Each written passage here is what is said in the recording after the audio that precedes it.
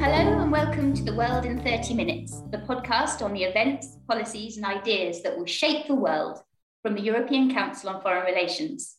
My name is Susie Dennison. I'm a Senior Policy Fellow and the Director of the European Power Programme at ECFR, standing in for Mark Leonard, who's on leave this week. And this week we're going to be talking about international cooperation on global health.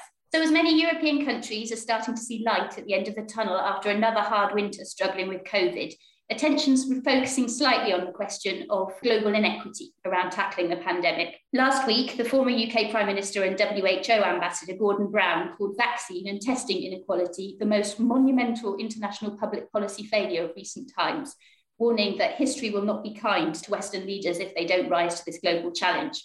And I'm really thrilled to have two wonderful speakers to discuss today whether or not they will rise to this challenge. Firstly, we have Gunilla Carlsson, Vice Chair of the Global Fund Strategy Committee, former Deputy Director of UNAIDS, former Swedish Minister for International Development Cooperation and a valued ECFR Council member. And secondly, Anthony Dworkin, Senior Policy Fellow at ECFR and our very own in-house expert on global health. So thank you both very much for joining me today. Anthony, I'd like, if I can, to start with you. You've been looking for a number of years now at the question of how the EU and its member states can best pursue the goal of more effective multilateral cooperation on global health against the background of a geopolitically competitive world. And you've actually published a paper this week on the subject and indeed wrote the health chapter of the ECFR Power Atlas at the end of last year, mapping out this picture. But can you start by outlining, those of us who haven't studied this question as closely as you, why geopolitics has become so central to the discussion about health, which should be a basic public good that we're working together globally to deliver?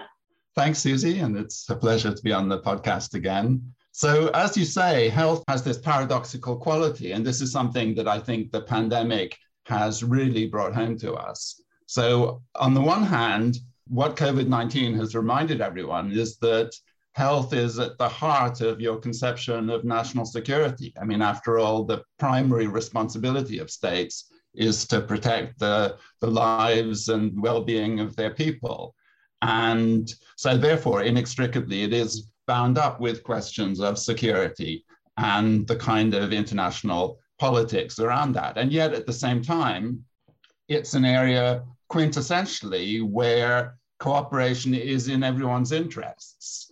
And we've seen how a virus arising in one corner of the world can have this monumental impact on the lives of people everywhere. So cooperation is really essential in fighting it. But at a time of international rivalry, cooperation has proved difficult. That we've seen that only amplified by the kind of extraordinary development of countermeasures, particularly vaccines, because the countries that have been able to develop vaccines have gained an extraordinary advantage. And we've seen how that has also played into the international inequalities that exist and that Gordon Brown was talking about. So in this sense, while there is a case for the world pulling together, there's also a way that vaccines and health more broadly amplify international tensions. And I'm afraid we've seen more of that than the cooperation. And this at a time when, particularly in the early period of the response, international cooperation and international leadership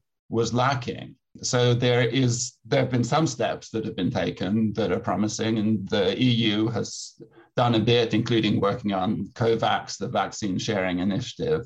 But there's a long way to go, both still in respect of COVID-19 and in trying to learn the lessons for the future. And you mentioned at the end there the role that Europe's been playing. If you had to sort of rank Europe's performance, how do you think it's doing? What's on the kind of the positive side of the ledger and the negative in terms of navigating this picture? Well, I think at a time when the US was really absent and China was pursuing a rather separate agenda, the EU did kind of step up into the gap a bit at the beginning, and particularly, as I mentioned, in developing this COVAX vaccine sharing scheme and also through some measures at the World Health Organization. But there have been a number of obstacles. First of all, we should emphasize that cooperating on health in terms of foreign policy is kind of a new thing for the EU.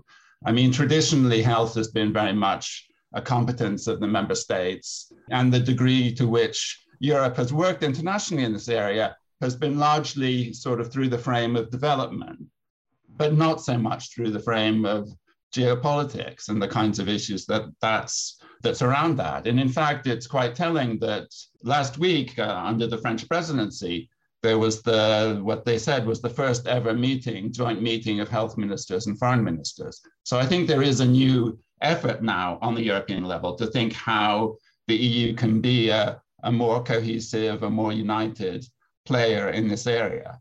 So that's one thing where it's kind of a new terrain, but Europe is getting into it. And then the second question, I think, is there has been a European tendency not to be so aware of the geopolitical currents in this area. And also, for instance, to treat European vaccine manufacturing as in a kind of market-based way. So the EU has said and made quite a lot of the fact that European pharmaceutical companies have been exporting throughout the pandemic. That's terrific, but they have been mostly exporting to wealthy countries. And Europe is in the face of kind of calls for a loosening of intellectual property that would allow more manufacturing in some of the middle-income countries in the global south. The EU has so far been resisting that.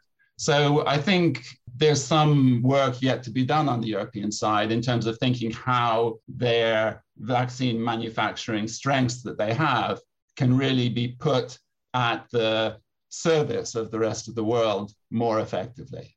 Thanks a lot, Anthony. Gunilla, although you're a European yourself, you've obviously worked on these questions primarily in the international arena over recent years. Does the picture that Anthony has painted of the role that Europe's playing on global health chime with what you see from that perspective? Yes, absolutely. And congratulations, Anthony and ECFR, to the excellent paper, because I think it puts it into context, and that we perhaps should be a little bit humble, but also seize the opportunities now with global health as something that brings actually people together, that is super important for nations and also local leaders, as well as for the planet. There are so much of interconnectedness. And I think for the Africans and the Europeans, we also have to realize the potential of institutional building and collaboration, as well as what Anthony also said. It's also about the pharma industry. It's about growth. It's about opportunity. So it's not only about having a defense here, but rather to see this as an arena for true collaboration where we are so similar and where we can learn from each other. You know, it's absolutely sure the impact of this. I mean, more than 1 year after the launch of the global vaccine campaign, and we have seen it didn't deliver what it's promised, but still it delivered, and Europeans did quite a lot to that. And 1 week before the summit, the pandemic is still a reality and putting a lot of pressure on the Africans, but partly also on the Europeans. So we have gone through this together. But the indirect impact in Africa has been far more severe. I see that on HIV, TB, maternal health. The weak institutions and not a functioning health systems has also been so fragile during the COVID pandemic. But if we now learn from this and to see it's not only about the Ebola outbreak or the persistent HIV problem, it's also about how can we strengthen the capacity in Africa, because it's in the interest also for the Europeans, and we can learn. So it's not only to look at the failures, we can identify the gaps, we can understand we can do far more better together in partnerships, and we should, as Europeans, also see that a lot of good innovations is taking place that can help our own health systems. And me, myself, also see the challenge with mental health issues in Europe and everywhere in the world. What can we learn from a community-based health systems in Africa? You know, we have to not only talk about the money, we should also talk about how do you have a true comprehensive partnership in this area. And it would be really, as you can hear, I'm really excited about this, but it won't be easy, of course, due to what also Anthony mentioned. So over to you, Susie, again. Well, you've mentioned the fact that we've got the summit between Europe and Africa coming up at the end of this week. And you've talked about the sort of the potential if both sides can take steps to move the cooperation forward. What is your sense of whether we are going to see progress in the summit this weekend? Do you think that we have the right framework in place to move that forward? Basically, yes. We have experienced this crisis together.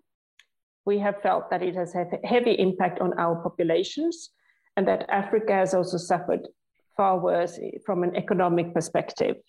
And the institutions, of course, money helps, right? There are work going on in the European Commission, a lot of interesting work also within the G20 and G7, but it's not only about the money, it's also to be creative and curious here, and to make sure that we also recognize the political capacity in Africa. You know, sometimes, and I was a development minister before, we have been a patronizing, and we have this history also of promising a lot and not delivering because we have failed. The global response has not been as strong as it could be. But if we only use this as development assistance and not talk about that it's in our own interest, because the Africans now will building institutions, like, for example, the comprehensive free trade area. It's part of a health response, you know, because to building, it's important with free trade also on health. It's very important to see the capacity in Africa CDC and Africa Medicines Agency, and we should use these institutions. The best way to strengthen them is to use them and to see how this will also help scientists that are used to work globally. And I hope that kind of think broader and see this as a comprehensive package where we both can benefit, and not only as an intervention in order to respond to a pandemic and like putting some kind of aid, but we have to decide now that next time around we must be more, you know, proactive and not reactionary. And we have to build this together while respecting it is national interests. So Anthony, Gunilla has made reference to some of the things that Europeans need to learn from the way that African countries have been handling the pandemic. In your chapter of the Power Atlas, you had some really interesting data about public opinion in different parts of the world, about the way their confidence in the government's expertise on handling the pandemic and how that fed through into views on vaccines. And what one can see there is that Africans seem a lot more confident, a lot sort of less sceptical than Europeans about the role that their governments are playing. I'm talking to you today from France, where we're seeing the Convoi de la Liberté protesting against precisely government involvement in these kinds of issues, restricting freedoms to a point which those protesters are not comfortable with. To what extent do you think that this is all playing a part in the measures that governments are able to take and feeding through into international cooperation? Well, even since the Power Atlas came out, and those figures were already quite interesting there, there's been a major new piece of research that was recently published in The Lancet, which was tracking the success of different countries in dealing with the pandemic across the world and seeing what other indicators it correlated with. And there was really a striking correlation with keeping the levels of mortality down and the levels of infection down, and trust. So the trust that people have in governments and in authorities and also in each other has really, I think, played a decisive difference in the quite remarkable range of different impacts that we've seen around the world with COVID. So that is interesting in itself. And I think it's when we're thinking about what's the best way to help countries strengthen their resilience against pandemics, obviously, a lot of it is about health system strengthening and building up vaccine manufacturing capacity and institutions in the way that Gunilla was talking about. But as you say, there are lessons also for us to learn. Many European countries before thought that they had extremely strong preparedness for pandemics, and there are various indices that have been drawn up that showed European countries coming out quite well, and yet when the virus arrived, they often didn't fare so well. And so I think these questions of trust, of fighting disinformation, is also a very important part of the picture. And on a global level, I think this is, again, something where there could be cooperation in terms of improving measures to boost the people's confidence in international authorities and putting additional resources into the World Health Organization, perhaps strengthening its independence in various ways, because there was a perception, probably outrunning the reality, that it was being politicized. But still, I think at a time of increasing political competition, where countries are often touting the virtues of their own vaccines and perhaps running down the effectiveness of other rival vaccines, it's really important to try and have a kind of recognized global authority of the sort that the World Health Organization is. So that is also part of the European agenda at this point going forward. Gunilla, you look like you wanted to react on this. Yeah, because I also like very much the report from Anthony and putting WHO in context here, and to see how we need global cooperation and capacity. And that's why I really recommend everyone to read it, but also to understand now how we perhaps need to have better global preparedness and response in the future. And that means to have the trust also globally, trust in data and trust in a chain. You know, it must be decentralized and we must trust the whole chain. And that's why we also need to build the capacity everywhere. The trust from Africans in their institutions, it's also like a promise that is going to be better. The Abuja Declaration, it's long time ago, where Africans promised to put more percentage of the GNI into health systems. But it's slowly increasing. But it's about now for Africans to have the identity around health sovereignty. And that's not only to, have a health service and a clinic. It's actually about being part of research, of innovations, of manufacturing, production, and not only about vaccines. And to have that independence so that you have something on your own continent. And perhaps development cooperation and other things have hampered that. But now there is like a new energy from the African side and in general, right? And I think that can be embraced, but it can't happen without functioning institutions that are there to support and to make sure that we have equal understanding, not only about data and capacities, but also how we move forward now together to be able to tackle coming challenges, because we know it's going to happen again. Are you optimistic that we are actively learning from this experience and that we are sort of to some extent future-proofing the institution and to put ourselves globally in a position to handle future pandemics or indeed prevent them more effectively? Or is your sense that what we're actually doing is coping with the realities at the moment? And maybe linked to that question, I wondered if either of you wanted to kind of extend the discussion you were having about trust beyond the Europe-Africa relationship and to sort of to say to what extent you feel that the ideas of different global regions developing their sovereignty on health is compatible in a competitive global environment with delivering the global good. Yeah, and that's why the need for WHO and WTO to make sure that we are not seeing new protectionism here. And that will be the trick. Is it enough global trust in this area? And now we are talking about Africa-Europe Summit within 1 week here. And I think for those two continents, it's an opportunity for, a fresh start, linked to other challenges we do see on migration and climate change. And if we could have like a comprehensive understanding and to see that this is an equal need and an equal opportunity and to learn from each other, I think that would be so inspirational, because it's so many tough things going on in the world right now, but what can we do for our people? And will that also help the planet? And we could take the lead as EU Africa. And I hope it can be about that and not only about, yes, we're going to find 1 more billion to strengthen the capacity. It must be a more vivid response that can really say that we have this in common and we can learn from each other. And hopefully that will come. But of course, we are starting low because Europeans have a history of being patronizing and just using official development assistance in this. And now we're talking about broad partnership. We're talking about regulations. We are talking about tearing down obstacles for transfer of technology and also recognizing, of course, the weak capacity in many African states. The low level of spending, the low financial capacity, a lot of regulatory issues that needs to be dealt with. It's really, it's not an easy journey, but it's a hopeful one if it happens.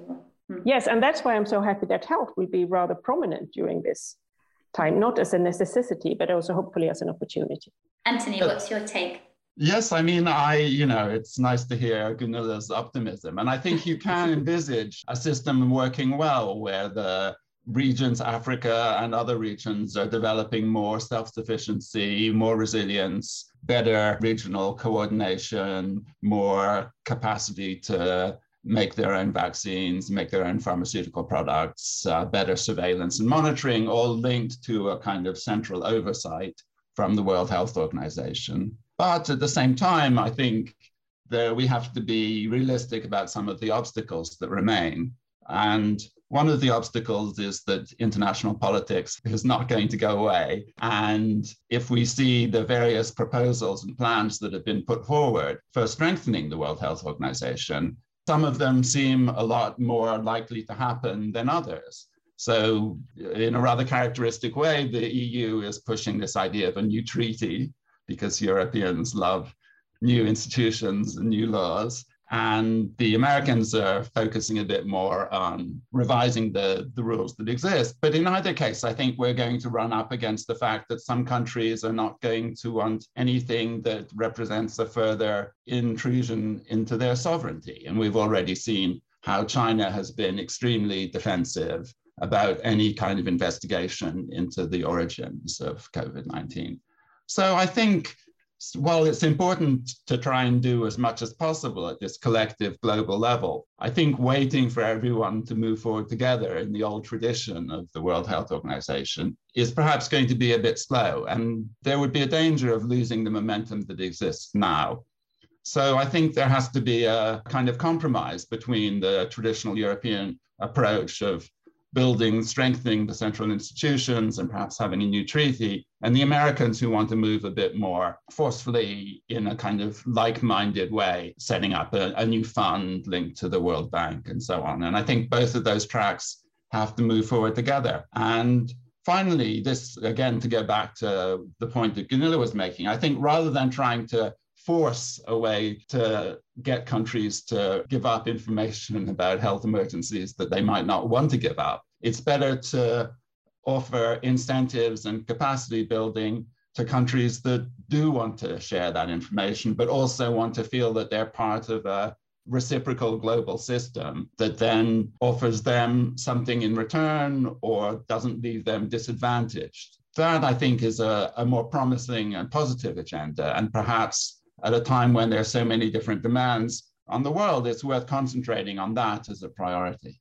And I think, as you said, what can we do? And worldwide treaties, but that's why I'm enthusiastic about African CDC working with Europeans. That's why I think also if we look together, for example, on the capacity on workforce, on nurses, that is a gap in all our countries at current, right?